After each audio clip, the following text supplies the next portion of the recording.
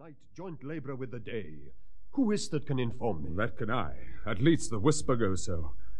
Our last king, whose image even but now appeared to us, was, as you know, by Fortinbras of Norway, thereto pricked on by a most emulate pride, dared to the combat, in which our valiant Hamlet, for so this side of our known world esteemed him, did slay this Fortinbras, who by a seal compact, well ratified by law and heraldry, did forfeit with his life all those his lands which he stood seized of to the conqueror.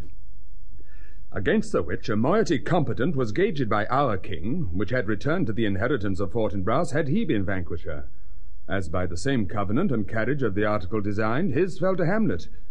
Now, sir, young Fortinbras, of unimproved metal, hot and full, hath in the skirts of Norway here and there sharked up a list of lawless resolutes for food and diet to some enterprise that hath a stomach in it, which is no other but to recover of us by strong hand and terms compulsory those foresaid lands so by his father lost. And this, I take it, is the main motive of our preparations, the source of this our watch, and the chief head of this post-haste and roamage in the land. I think it be no other but e'en so. Well may it sort that this portentous figure comes armied through our watch, so like the king that was and is the question of these wars. A mote it is to trouble the mind's eye. In the most high and palmy state of Rome, a little ere the mightiest Julius fell, the graves stood tenantless, and the sheeted dead did squeak and gibber in the Roman streets, and even the like precurse of feared events, as harbingers preceding still the fates, and prologue to the omen coming on, have heaven and earth together demonstrated unto our climatures and countrymen, as stars with trains of fire, and dews of blood, disasters in the sun, and the moist star, under whose influence Neptune's empire stands, was sick almost to doomsday with eclipse. But soft, behold, lo, where it comes again. I'll cross it, though it blast me. Stay, illusion! If thou hast any sound or use of voice, speak to me. If there be any good thing to be done that may to thee do ease and grace to me, speak to me. If thou art privy to thy country's fate, which happily foreknowing may avoid, oh, speak! Or if thou hast abhorred in thy life, extorted treasure in the womb of earth, for which they say you, spirits off, walk in death, speak of it, stay and speak! Stop it, Marcellus! Shall I strike at it with my partisan? Do, if it will not stand! 'Tis here! 'Tis here! 'Tis gone.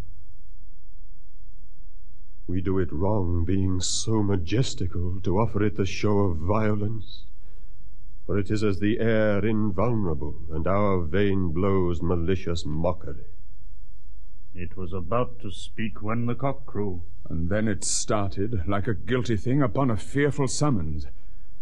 I have heard, the cock that is the trumpet to the morn doth with his lofty and shrill-sounding throat awake the god of day, and at his warning, whether in sea or fire, in earth or air, the extravagant and erring spirit hies to his confine.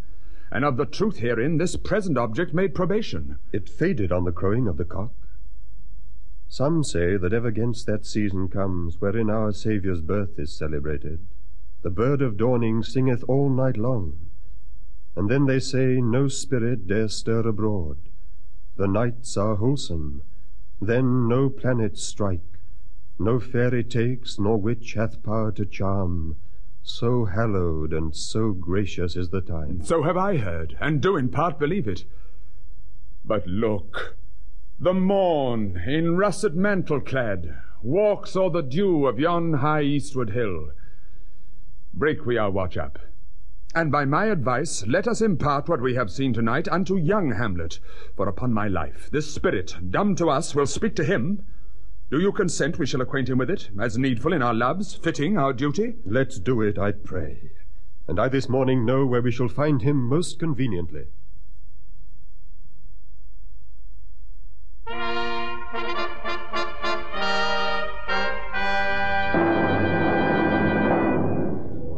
Claudius, the new king of Denmark, the late king's brother, is about to hold a state council. The councillors, headed by Polonius, are in their robes, and behind them are the courtiers in full court dress.